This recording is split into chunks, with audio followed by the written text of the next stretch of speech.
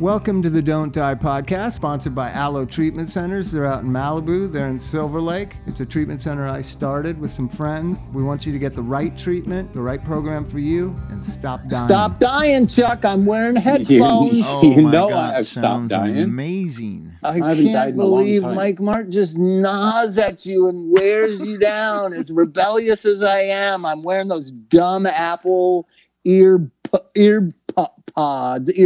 They're the best for podcasts. Yeah, but you sound so much better this week. Oh, get out of town. You do. And you look pretty good with that little necklace thing going around your neck. That looks I think, you know the only thing worse than these things, Chuck, are those things that people in Orange County in particular still use, which is those earpieces when they're talking on the phone. I had a couple partners down there in Laguna. They got one in each ear, and they're talking to Body Broker on one phone and Lab on the other. It's just crazy. You gotta go right to the illegal shit. You know those things. The other things before these things, there was one little thing that went in your ear, and it had a button to "Hello, are you there?" Yeah. What were those things called? I don't know. Those were an LA thing. I didn't really see them down here. No, they weren't. Now it's an LA Orange County ear thing. No one I know used No them. one in LA talks on the telephone. Just get that shit straight. Yeah, it's all text. It's weird, man. You guys don't even answer phones anymore. Mine doesn't even ring. I figured out how I was talking to this tech kid, right, about 2 years ago. And I said, because I haven't answered my phone in 10 years, but and I learned it from Flea, so I'm just gonna blow Flea up right now. So I was at Flea's house one time. This is in the late 90s when there were still home phones, and he and I were in a very intense conversation. I don't know about what, and his home phone started ringing, and we were sitting at the kitchen table, and there's one of those phones that hang on the wall, that you have the long cords that you can talk like in the 70s. Was that the house with the big Buddha in it? No, that's a house before that. So the phone's ringing. It's right, 5 feet away from us. And then there's another phone you can hear going a different sound. The home phone was ringing. And I looked at the phone and it rang like 5 times. And I go, "Are you going to answer that?" And he goes, "No, it'll go to voicemail. I'll see who it was later." And it was the first time anyone I'd ever known admitted to not answering their phone. And my mind, Chuck, just went exploded. Like, you don't have to fucking answer your phone when somebody calls you? This is mind-blowing.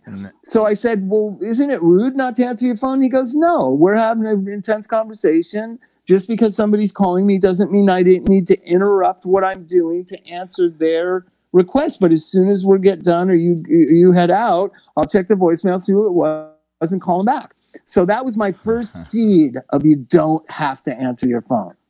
Then it goes all the way to when I was on TV and when I was the counselor to everybody. My phone literally rang and I'm sure it's like Warren's too, your boss there. Like every 7 minutes, my phone was ringing.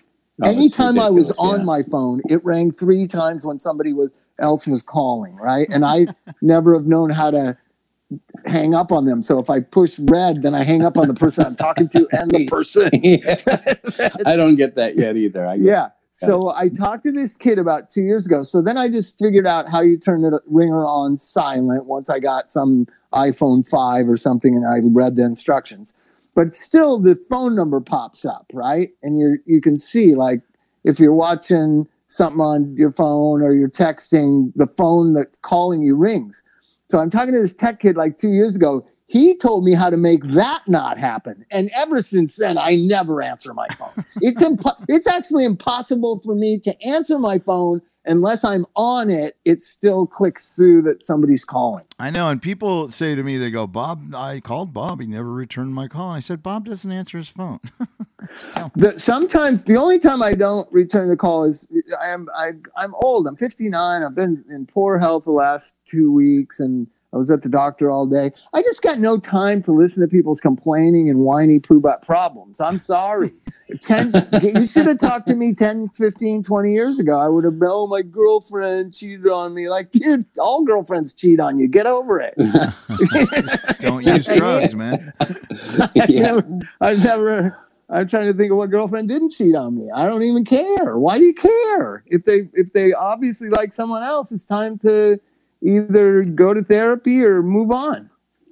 Right. You know, the idea of it makes Amy crazy when I know I go to sit down to eat. I mean, that was just the way it was growing up. You don't answer the phone during dinner. And, you know, you took the time to show up at Flea's house. That gives you you're a carte blanche. Anybody else that knocks on the door or rings the phone, they're second and third. Yeah, I didn't ever did that because I was such a people pleaser that I just, I always was trying to people please. And up until like 10 years ago, but I don't know, when I hit 50, something happened to me. Like, I don't give a fuck. You can say I don't call you back. There's probably a reason why. You're a whining, sniveling baby. So everybody listening, that Bob's never called back.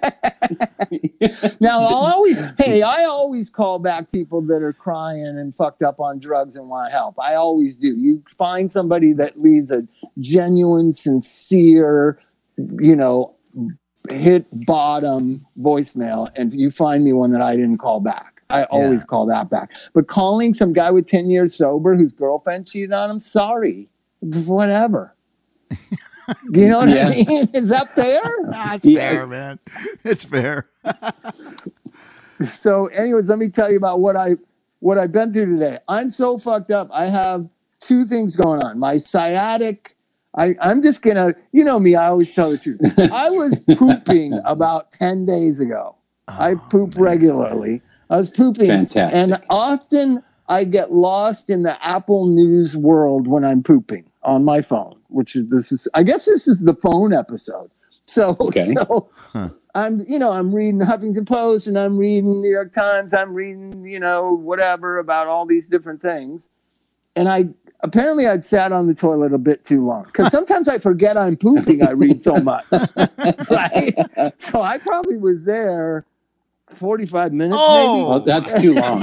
Too long. And so I get up and something went terribly wrong in my right hand lower back, and I was frozen. Now you got to understand, I'm a three maybe 4-man wiper. I was only 2 wipes. In. Jesus. I have OCD that way. Mike knows. I used to have to take showers after I poop. I got over that with a lot of therapy. I still do. I hear you. Yeah. So anyways, and I froze. This is the most embarrassing thing ever, especially during the coronavirus quarantine. I couldn't move, and I just kind of on the toilet. Well, no, I was standing up from it, but I was frozen in like a hunching position. Oh no, you were actually hovering. Yeah, I was like leaning out, getting ready for another one. Oh, and Chrissy had to come and rescue you. No. I just laid. I was too embarrassed, even to my own wife and children. So I laid down on the ground in the bathroom, like the olden days, trying to straighten my legs, straighten my butt, and I couldn't. And so then I kind of crawled. I pulled my pants up and I kind of crawled into the kitchen. And I was like, Chrissy, because I didn't want to alarm the kids. I really, literally couldn't move. This is what happens to 59-year-olds wiping their butts. So I crawled out into the kitchen. I was frozen in this kind of half fetal position. Has this happened to anybody before? You pull your sciatic nerve goes out or some disc moves. Yeah, but not on the toilet or because of the result of sitting on the toilet for 45 minutes. Huffington Post. Right? Oh, my God. So I'm laying in the kitchen and I'm really in pain, like it's agonizing pain. And then Chrissy comes and goes, "What's wrong?" And then I go, "Don't startle the kids." And I just can't. I can't move. Now these fucking kids should be at school at this point. You understand? This is at 10 in the morning. The fucking kids shouldn't even be here. That was really your defense. They shouldn't fucking be here. They're making me embarrassed. My kids are embarrassing me. Oh my God. Oh God. I don't want them to feel like their dad is so old. Like, My dad's so old he can't even get out the poop on the toilet. Look at him. He's in a fetal position with poop on his leg. Leaning over to wipe himself. But that's why books are the go-to, because you can't get lost in a rabbit hole on a book. I always pick a point where I know that I've been about 10 minutes, and then I stop reading. So you read on the toilet time. too? I wonder how many people do read on the toilet. No, a lot. I do. I would hope so. Not for 45 minutes, though. Elvis plays Minecraft on the toilet. Does Bugs He's do taking things on after the... you, Bob. This is what you're not going to tell. This is what you're doing, man. No, because it's already a game with Bugs. So it's all, okay, man, it's time to go. Yeah. It's time to go. We're not playing.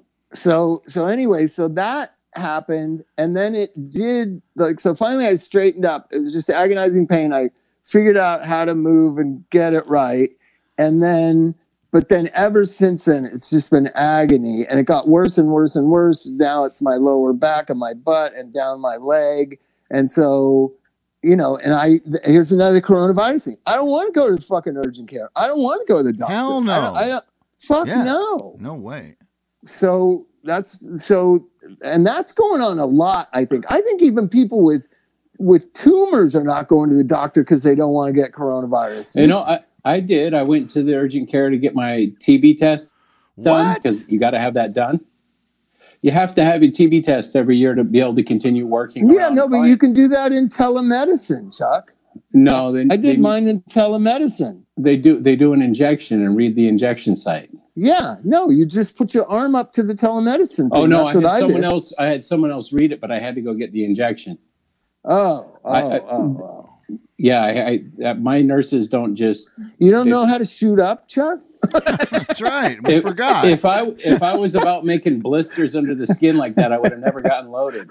I don't know how to do that thing. You don't know how to do a proper medical procedure with a syringe, what it's intended for, but you know how to misuse it. I can draw blood, son, but I can't make the blister. So, anyways, I've been in this agonizing pain. I don't know to go to the doctor. I keep thinking it'll get better. I try everything over the counter, like just every kind of ridiculous thing and all the hippie shit at Sprouts. You ever go to Sprouts? Like half of it is just pills. You ever go to that? No. It's like a hippie supermarket. You never been to Sprouts? Mike, you been to Sprouts? Oh, hell yeah. That one down by Fairfax There's not one in Long Beach? Are they not allowed in Orange County? No, I think we kicked them out because Long Beach is Los Angeles. They've got them down here. Dangerous. They've got them down here. So Sprouts by my house, they have all these things, these little pebbles you put under your tongue. You know about those? Ooh. Like a little. Anyways, I tried everything to reduce swelling. It just got worse and worse. So then I called my friend Mike Berkowitz. He has the stem cell company in Newport Beach, and I just begged him, and he's so kind, and he did it. But they did everything today. I was down there for 4 hours. They shot me in both butts with stuff, then both arms IV. They did laser therapy on my sciatic nerve. It was crazy. Wow. And hey, hooray for Orange County. Right? Yeah, there's a lot of progressive people in Orange County. I'm not saying there's not progressive people in Orange County. I'm saying you got to take hold of your society. You know that right? they just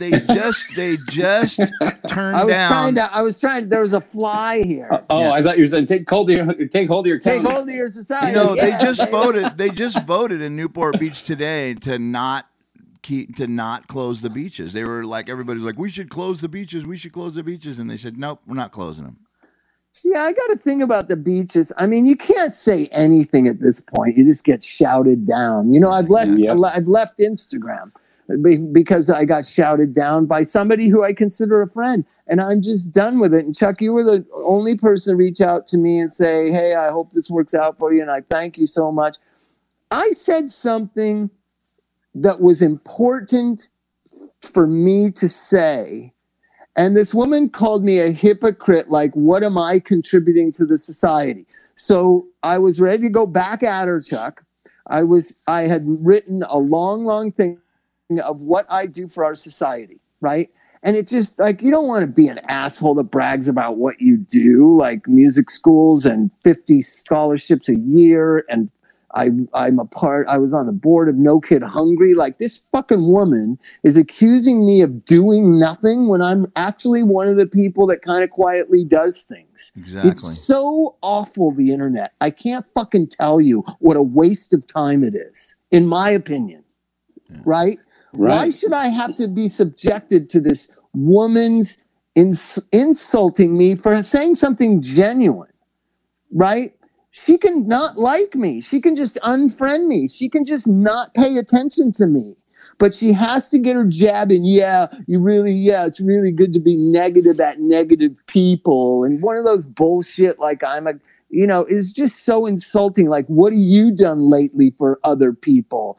Like suggesting I'm some rehab exploiter. It was just ugly.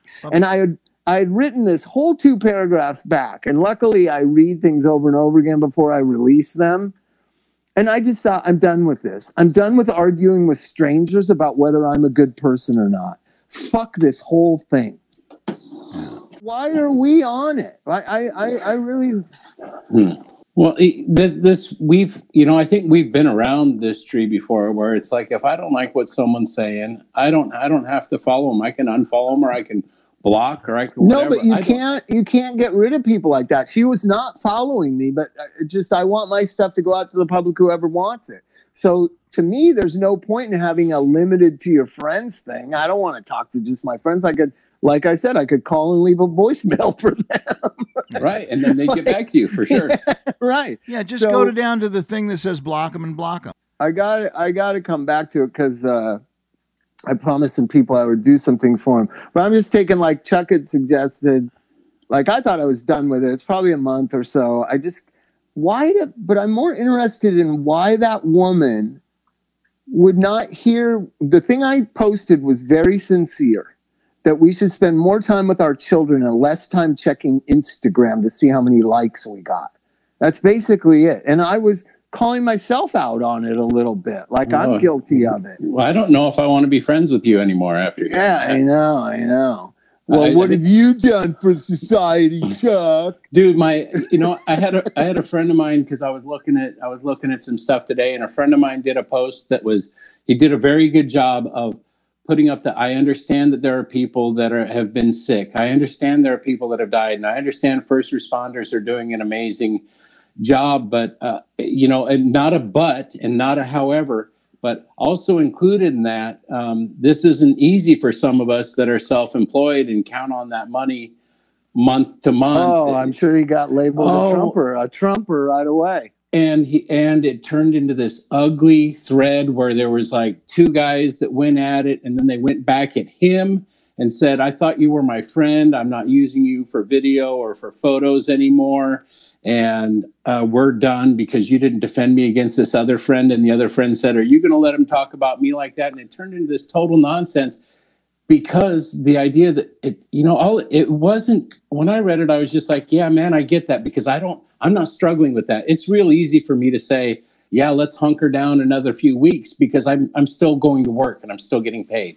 If I wasn't getting paid, then it's vital for me to go to work because it's to feed my family, right? I don't know. Yeah, but you I can't say that. Oh my God, don't say that. There's just this lack of empathy for people. Like I can't imagine what it's like for like 40% of the population. Like, I just can't imagine how sad it is. And nobody seems to care. Well, fuck them if they don't like it. It's just like, people have to have income, right? They have to have we'll get attacked for saying that. But getting back to the beach thing, I went to the beach. Like, there was like 40 people there. We're all like not 6 feet apart. How about 60 yards apart? Like, what is the deal about you can't go to the beach? Well, and that's the other thing, is that it turns into this big judgment thing where they go, oh, there were 5 people over there together. Well, how do you know those 5 people didn't come from a house that they share? So it's all this minding other people's business. I mean, if those people all already are in an office all day together, we're just going to get attacked. We're just using common sense, Chuck, and you can't do that anymore. I had this prediction that I was telling somebody the other day. So I believe maybe probably after I'm gone, maybe Chuck will see it. Me and Mike will be gone, but Chuck will see it. I'm only 7 years younger than you. Huh? I'm only 7 years younger than you. Oh, Jesus, you seem so much younger.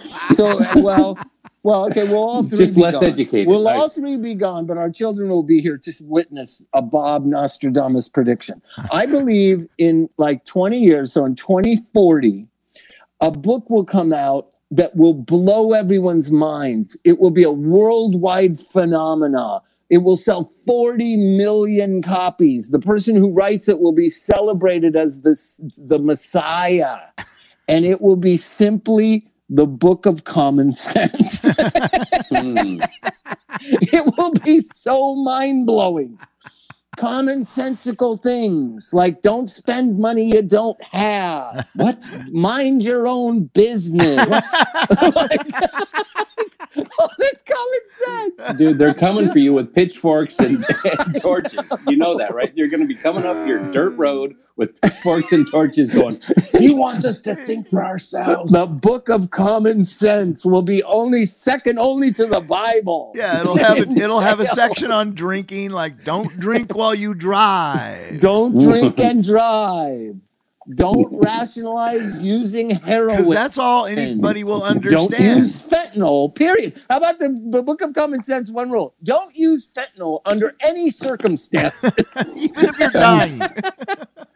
Oh my God. Suboxone is not a cure for heroin addiction. All the commonsensical ideas will blow the minds of the millennials when they're in their 70s. Right, because that's all they'll be able to read is those one sentence things. You know what I mean? It'll have a meme that breaks it down.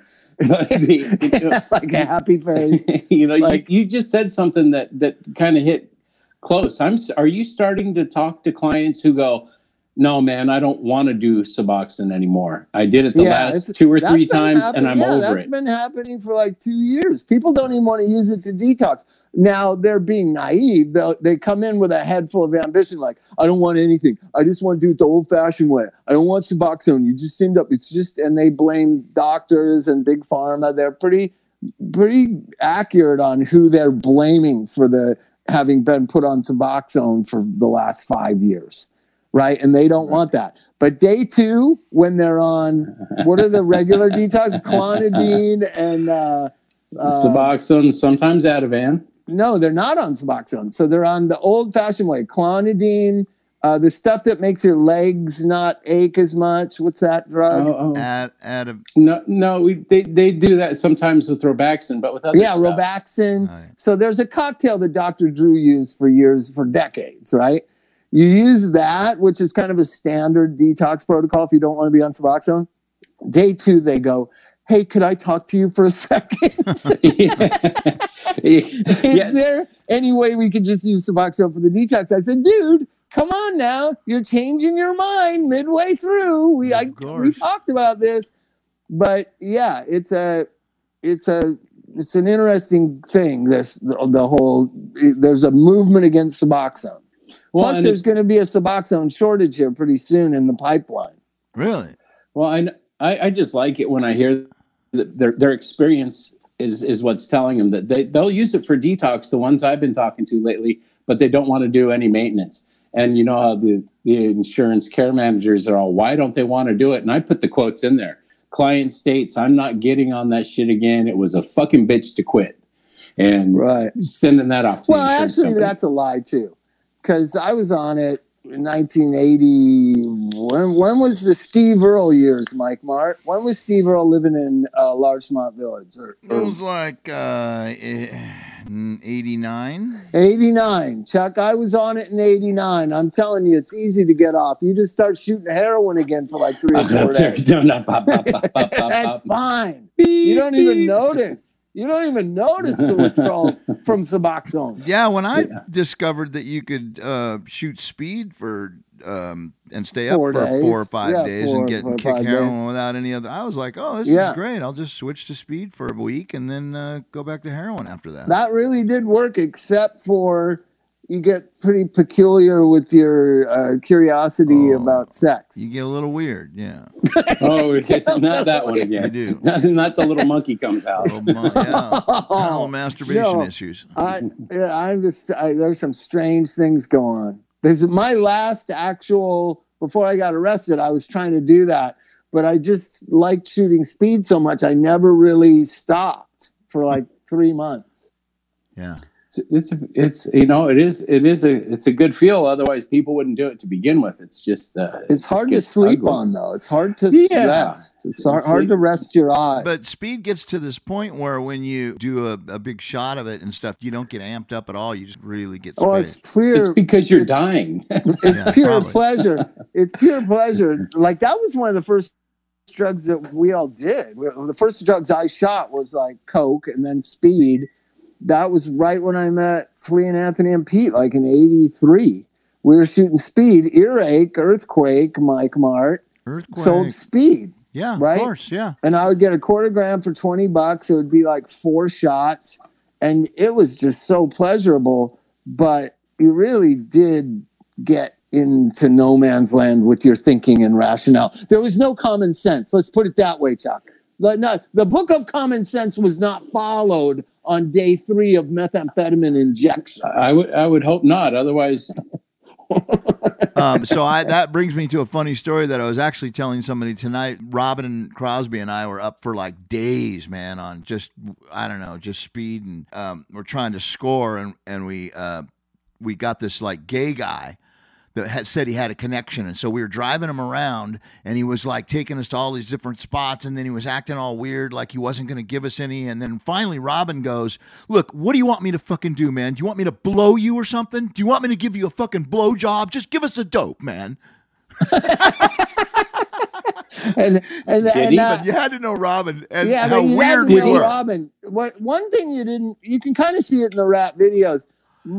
Chuck, let me just describe Robin for a second. He was about 6'7", about 240 pounds, a lot of muscle, and that's a lot of. He was the kindest, sweetest guy, and he was a crazy drug addict, and he was sometimes not that bright. Right? My best Robin story is, we're at my house on Fountain, which is kind of like drug central. And I loved when he came by. Sometimes Mike would bring him by and then Mike would leave. And then Robin would stay for like a day. And it was just the funnest time because unlimited resources were really a grand thing. Yes. Unlimited resources. Yeah. They had that round and round money, huh? Yeah. The round and round. Well, they Round and Round is their really good song, but they had a lot of hits that are not that good. But they were playing. So me and Robin have been up for about 2 days. We're sitting in my little den area, and I'm watching a basketball game. And he didn't like sports at all. Like, I think I couldn't imagine that he didn't play sports when he was a kid. He's a ginormous guy, but he hated sports. And he was like, "Do we have to have that on?" And I go, "Dude, it's Michael Jordan. What are you fucking talking about? You have to have it on." Of course you have to. Oh, we lost Bob. There we go. We're rolling now. So we're watching the basketball game. There's another side note. When he would stay at my house, get closer to the phone. Get closer to the microphone on your phone. Okay, I'll just talk into it. Yeah, Is that exactly. Good? Yep. So when he would be at my house, his wife would know to call. Once she zeroed in on where he was holed up, so she would call, and we're sitting there. And he goes, he heard we were doing speedballs, and he heard the name of the basketball arena, the Detroit Pistons Salt House. And he goes, what did they just say that place is called? And I said, the Salt House. And he goes, I thought that was in Salt Lake City. And I go, no, I forget what it was called, but he was mixed up on what he goes, I think I'm playing there tomorrow night. And I was like, well, shouldn't you get some rest?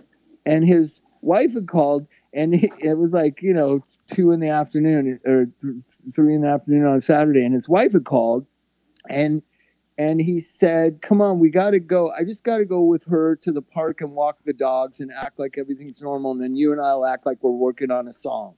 So I had to go with him. We've been up for 2 days to his house. He gets these Pomeranian dogs or whatever dog. Mike, remember he had dogs? Yeah, he You had a Labrador, a little Labrador. Little Labrador. Yeah. But she had dogs too, little dogs. Yeah. And we go to the dog park near their house, right by the 170 freeway and Burbank Boulevard. We go to the dog park and we're just tweaked out and been up for 2 days. And he's walking with the dogs, acting, and he was acting normal, cool as a cucumber. And I was sweaty and tweaked out, and it was sun and just awful. And I was like, why are we doing this? Just to go back and do drugs more? That was one of the like a moment of clarity I had. Like, why are we here at the dog park acting like we're normal? There's nothing normal about us. We should both go to bed. But then, of course, Robin had unlimited resources. Chuck, don't forget that. Yeah. That thought quickly vanished as soon as the wife was satisfied that we had gone walked the dogs and everything was good. It took like 45 minutes. We were back at the house. And so then we stay there all that night. And I go, dude, aren't you supposed to be playing a concert tomorrow? Shouldn't you call somebody? And he goes, what day is it? And I go, it's Saturday. And he goes, I think it might have been last night. Oh, no. But Dude, he was missing shows. Well, they kicked him out of the band, dude. You know, him and me, we got kicked out of fucked up bands. Oh, did he get kicked out of Rat? Yeah, they kicked him out, dude. But he was the coolest guy in it. Yeah, but he got really bad, and they said we can't do it with you anymore. And he said, well, fine, because I'm going to still do drugs. he should tell you. And he lost that battle, didn't he? Yeah. That's a Well, it bummer. was sad. He was just such a lovable guy. And then here's the two parallel lives. He was very much like Steven Adler. They were very similar guys, very lovely. They're just lovely people, right? They got a grumpy side, but I just love both of them. Steven Adler's still fucking rolling, still fucking alive. How is that possible? It's a miracle. And he's the coolest Right? guy ever, man. Steven Adler, Yeah. he's funny as hell. Yeah. If you see him recently, he's obsessed with the Four Truths. Have you heard about the Still? Four Truths? Is Still, the not four Ill agreements. will, and you do this and you do that. Yeah, Yeah. the four agreements. Are you into that, Chuck? Oh my God, Chuck no. sounded like he's an agreement guy. No, because everybody that comes into treatment, they talk about it. Do they really? I haven't heard Yeah. about it except for from Steven Adler, but I'm kind of out of touch. Sounds like a softer, easier way, Chuck. It's I don't not, know. certainly not the Book of Common Sense.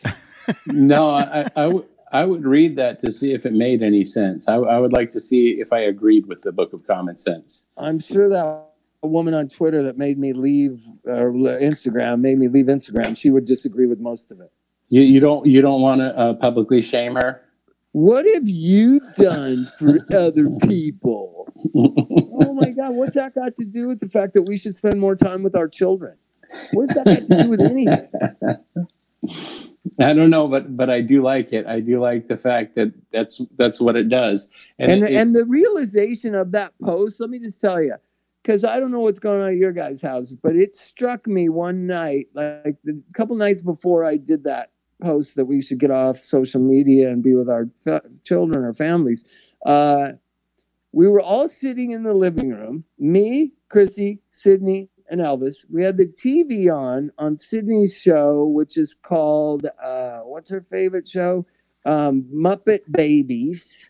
So Muppet Babies was on.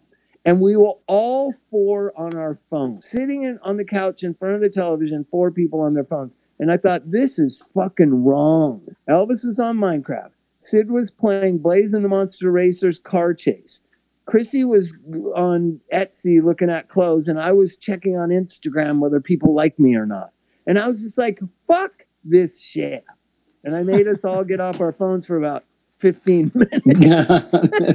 Everybody went back to their phones. Yeah, then I just said, everybody go to their rooms. I came to my office where I am now. Elvis went to his bedroom. Sid sat on the couch by herself, and then Christy went into the bedroom or the kitchen, just so that we wouldn't all four be sitting in one room all on our phones. I just thought, I can't look at that. That's too much reality. yeah. And so Well, it you know, haunted me. It still haunts I me. saw Flea's comment. Flea commented on your Instagram. He goes, "You'll be back, huh?" Yeah, but we do need to unwind from that, because things like that, I mean, Yeah, exactly. it's a bunch of little things all at once. Like I find it's not good for my brain to be on there too much, because there is so much negativity and it creeps in. Well, I asked Flea, because Flea's on it. He's one of the only friends I have that is like on it, that has, like 1 million followers or something that I can talk to. And he says, just don't read the comments. It's one of those things, you're gonna live or Just die. Don't answer the phone. You're gonna live or die by the comments. So yeah, you're gonna get praised as great and the best bass player in the world and blah blah, and love the Red Hot Chili Peppers. Once in a while, somebody's going, "You're a fucking sellout. Fuck you. You're a phony." You know what I mean? So why read any of it? If you know who you are, why read any of it? I wonder if people know how well-adjusted Flea is. One of the things that he doesn't mind this conversation about him, because he doesn't care and he's never going to hear it. Yeah. He only focuses on things that are important in his life, to him and to his goals. And that's how we all should be.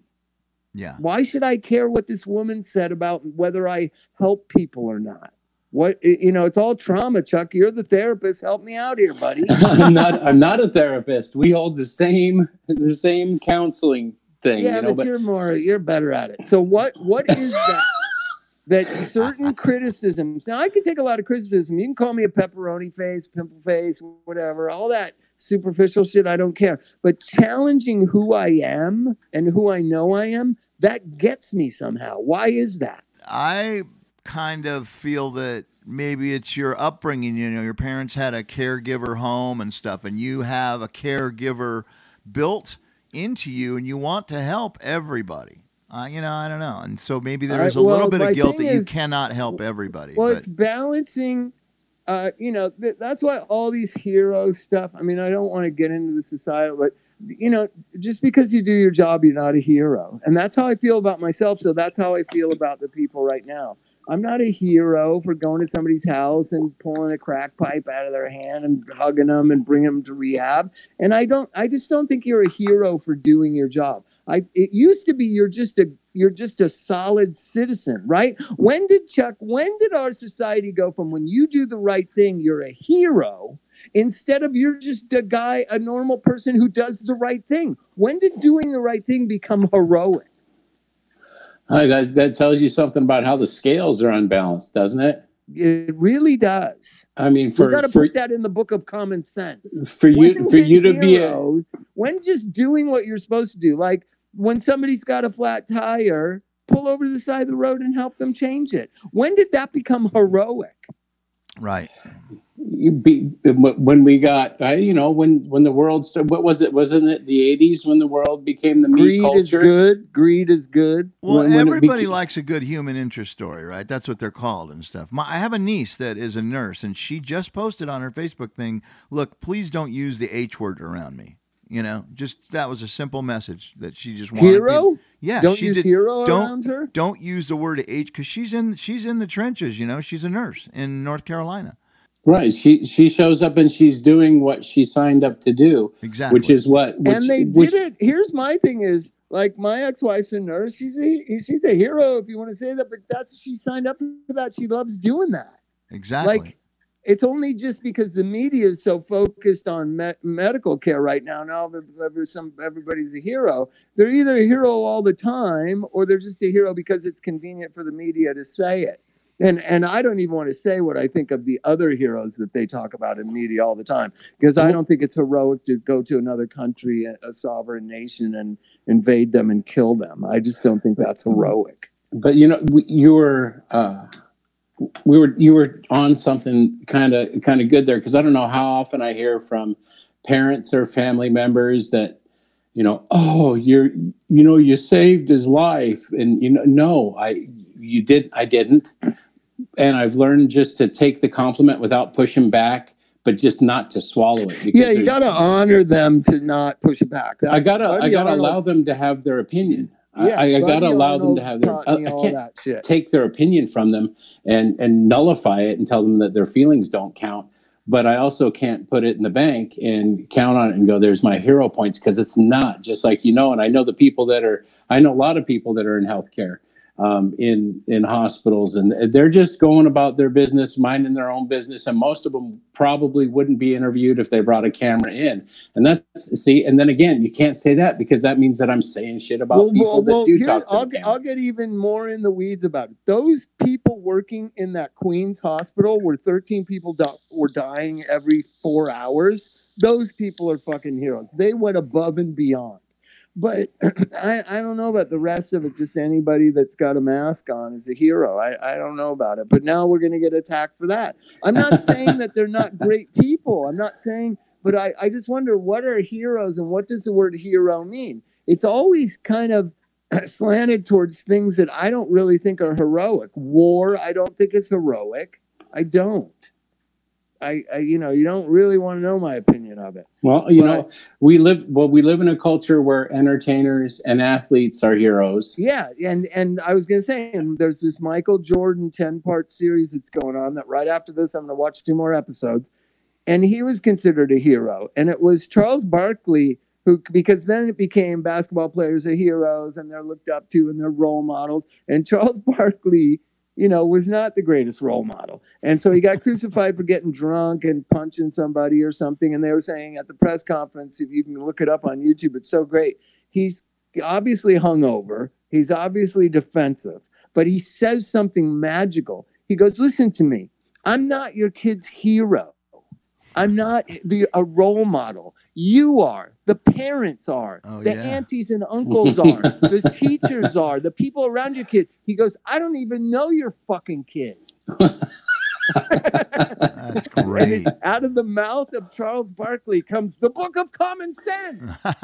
There's the first quote before on that big blank page. Before the but table of contents. Parents projecting onto these he goes, I'm a millionaire basketball player. I don't even know your kid. You're the role model. You're the fucking hero. Be it. Don't put it on us. And then he said, but if Michael and Magic and Larry and all those guys want it, I don't want it on me. I'm not a role model. Yeah, see, and that's people said something to him at the wrong time, but he came back with brilliance. He got lucky. Well, he punched somebody. He was just getting out of jail. Well, jail will give you time to think. Right. And what else can you say as you're walking out of jail? Jail does give you time to think. I remember thinking a lot in there. But, I'm sure I'm coming back. I'll be in a different mood. But and then I wondered, is this coronavirus isolation? Because literally, other than go to Vaughn's and me going to the doctor today and going to Aloe a couple times, I've been in this house for like 42 days. It's pretty incredible. It's pretty nuts. Yeah. Right? It is nuts. And it's gotten to the point where there's a whole lot of infighting about that too. It's like, how dare you say we're in the same boat when you have a giant house and you have all that land and you have this and you have that and your kids have nannies, and it's just like, we just need to stop. Just worry about your own house for a minute. This is really one of those times where we got to follow the words of the great Charles Barkley and just, we need to circle. The great Charles Barkley. We need to circle around. A role model. You're gonna learn a lot. We learn a lot about ourselves in situations like this. How tolerant are we really? How, what's really going on, and deal with some personal demons. Because I know that it's easy when you do what we do, Bob. You're dealing with other people's problems so much that the little day-to-day things sometimes get overlooked. I realized the Charles Barkley thing ruminated with me more in AA since I can remember. When I really started sponsoring people, I would never give relationship advice. And I said it to every person I sponsored once they wanted, they were at a place. Because what happens a lot when people get sober? The relationships don't survive. Why is that? You would think the person in the addict's life wants them to get sober so bad sometimes for years. And then when they do, it ends in divorce. It's crazy. So I just said to 100 guys, probably, I'm the last person that should give relationship advice. I don't think this has anything to do with AA. That's a whole other category, right? I know that you have to look at your resentments. I know how to do all this stuff, the fundamentals about you, But like about your relationship and me knowing what you should do, that's ridiculous. I've been divorced 3 times. You know what I mean? That's like asking Steve Earle how to stay in a marriage. Well, if you take all of Steve's marriages together, he must be married for 40 7 years times. total. Well, congratulations, Steve. That's a long time to be married. That's why I said that. You know, but so often, like I know with my first wife, whenever I'd get sober, because I got sober twice for a period of time during the 9 years we were married, and she didn't like it when she was one of those sick people that needed someone to take care of. So the paradigm changed so quickly when all of a sudden I had an opinion. Well, no, let's switch it around now. So I've said that same thing, Chuck. But could it be that we want to be we need to be taken care of in that desperation of our disease? So we're not using. See, I think it's much more complicated than the surface level stuff. Like you're using them for money or they're using them for their car. I don't think it's that. I think it's that I need to know that somebody cares about me, even though I might not care about that person. That's the really kind of, because if you did care about the person, you'd get sober, right? You'd at least be motivated to try. I wasn't even motivated to try. And I knew, relationships in my life, they were just dying. I would be gone for 3 days and they were just dying. And they come home and then they're mad and then they forgive you. Am I telling Mike Mart's life story or mine? I just had an epiphany. Like I didn't do it nearly as bad or as much as Mike Mart did. But you know, our stories are similar, and that's why the rooms work. Because I get to hear my story when I hear yours. The names and faces change, but there's a lot of similarities. But don't you think there's a lot of people giving out marriage advice who've been divorced 3 times? Oh yeah.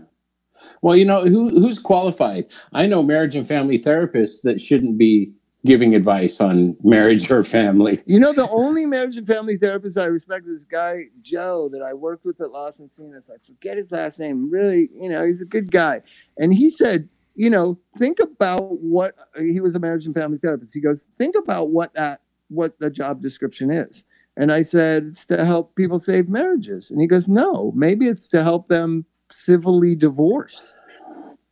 And I was like, holy shit, you don't advertise that. that's Need a clean break? Give us a call. Be part of a really good marriage and family therapist portfolio. Well, but I guess that would be, we're going to walk through this, and wherever it ends up, we're going to follow it to its natural end. That's something that alcoholics are terrible at, are letting relationships run their course. A lot of relationships run their course and we won't let them go because for that reason, I think you were just talking about. That person cares about us no matter how bad it is. Yeah, there's a bond. There's a bond between the addict and the codependent that's a pretty powerful bond. And so for you at home, if you listen to us because you have an addict in your life, and it'll save you a lot of time and energy if you figure out why there's an addict in your life, why you need them, why you need to worry about them, why you're so obsessed with them, because you guys are doing a dance that even if you get your wish that they get sober, it might not turn out the way you want it to. Absolutely. Right. And it's sad. I think it's much more empowering to say, enough is enough. Because I've had people leave me when I was loaded, and then I've obviously have situations where it didn't work out post sobriety, right? So I think it's much more empowering for the person who's codependent to say, when the person is loaded, you know what? Enough is enough. I can't take this anymore. I love you. I don't ever want to see you or talk to you again. I've had that said to me, and I had one person live by it still to this day for 30 years. Right. And only one. Yeah, they usually, like, once you get sober and you're sober for years, you usually become friends because you got to go back and make it right with them. So I sent that person an email trying to sit down to make amends, and she said, no, I'm good. You just go about your business. And I remember thinking, first I was relieved that I wasn't going to have to sit down and own up to my shit during that relationship. But another part of me was like, that's fucked up. She won't even give me the the feelings of closure about this, and it's her right not to, right? Mhm. But it was very interesting. Like, no, she was done when I was in my disease, and there was no going back, and she didn't want to be friends or civil or not. She's not uncivil to me. It's just like she had just no business, no problem. No, thank you. Yeah, No, next. no, thank Dismissed. Dismissed. That hurts worse than more. Yeah, no, I'm good. I'm good. I don't need to sit down and meet. I had a funny thing when I was making amends to a friend of mine. I was making amends, and he didn't really know it for a minute, and then he goes, "Wait, is this one of those AA things?" And I said, "Yeah, I told you." And he goes, "I've had this done before, and the person always goes back to drugs, so I don't really want to do this." Hmm. Oh my And I God. was like, "Okay." All those people making amends in their first 30 days. Dude, I've been clean for 2 weeks. Forgive me. Yeah. Well, when you used to leave rehab in the 80s, you were already on your ninth step. Yeah. Like, I went to Hazelden. I didn't know what the fuck was going on, but I stayed there a month and a half, right? Couldn't make it the 2 months, but I stayed a month and a half. I had already done 7 and 8, right? So I was on 9. Huh. So you're coming out of rehab with 43 days sobriety, and you're on step 9. That's fucking ridiculous, don't you think? Yeah, there's a lot of ridiculous stuff. But there's That's so the grand wizardry of Hazelden was doing that for decades. Yeah, they say that get through them, don't delay, Those early guys are all into, oh, I did it on a matchbook. Well, but I believe those guys more because they did it with people they continue to see every day. When you go off to Minnesota and you do your first 8 steps, right? It's kind of hard. Then you come back to LA and nobody you've talked to about it or anything you've interacted or the 4th step that you did with somebody, you're never going to see them again. It's kind of crazy. You know who I did read my 4th step to, which was crazy? John Seidel's mom. Oh, nice. John Seidel's mom worked at Hazelden. Oh. And so she helped me a lot. But, I mean, she's my friend's mom. She's not going to be my, Hey, Mrs. so Seidel. I've done them a few times now, I just go back and start over, and just see what happens, this time. Have you done them in Al-Anon? Oh, I haven't. Chuck, have you done them in Al-Anon? No. I got the funniest Al-Anon story. So I was recommended by my AA sponsor, Floyd, to go to Al-Anon. This is ridiculous. All this shit you're talking about has nothing to do with alcoholism, everything to do with codependency. And he worked on me for a year to get me to go to Al-Anon. I started going every Wednesday night, I think it was, in Hollywood on La Brea. And then my therapist also was a big Al-Anon person. So Roland Kim, the great Dr. Kim. And he said, hey, there's a new 4-step packet for Al-Anon. I want you to get it and let's go over it together. This is my therapist, right? So I was never really actively involved in Al-Anon. I just went one day a week and I kind of read the literature and whatever. So I'm standing at the break at the books and all the stuff to be sold is sitting on the piano, right? And this is at an Al-Anon meeting. And there's somebody talking to the woman who's doing it. I pick up the 4-step workbook, this new thing that had come out. And I'm sitting there with a $10 bill to buy it. She stops. She ends her conversation with the person in front of me. And then she says, I said, okay, I just want to buy this. And it was getting close to the end of the break in the meeting, right? I go, I just want to buy this. I hand her the $10 bill. She refused to take it. She goes, are you on your 4th step? Do you have a sponsor? And I was like, who the fuck are you? Sell me Lady. the book. You belong here, lady. Is that she was trying to control all the things that codependents do that I hadn't verified criteria. I said, no, I don't have a sponsor, and no, I'm not on step 4. I just want to buy this book. Is that okay with you? No, that's not the rules. How codependent is that? The woman It's who does fantastic. literature won't let you buy it unless you're on it. They picked the right person. They did, because can you imagine the mess she'd make of something else if she didn't have that to do, to police and monitor? It's funny. Her husband was probably so grateful she had the literature commitment. And here comes full circle. So maybe this is how we end it. The woman who claimed, what do you do for society on Instagram is the same woman who said, are you on your fourth step? Oh, It's the my same God. thing. It's like, See? why do you fucking care? Why? You don't even know me. Why would you fucking care? Oh shit. Got no time for what other strangers think of what I think. you know, there's this guy on the Instagram.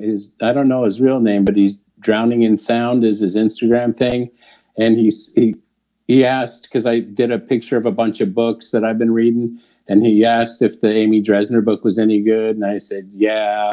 And then he sent me a thing today, sent me a private message, and I don't usually look at the private messages from people I don't know, because you never know what it's going to be. But it was a thank you for doing this thing. So, and he appreciates what we do.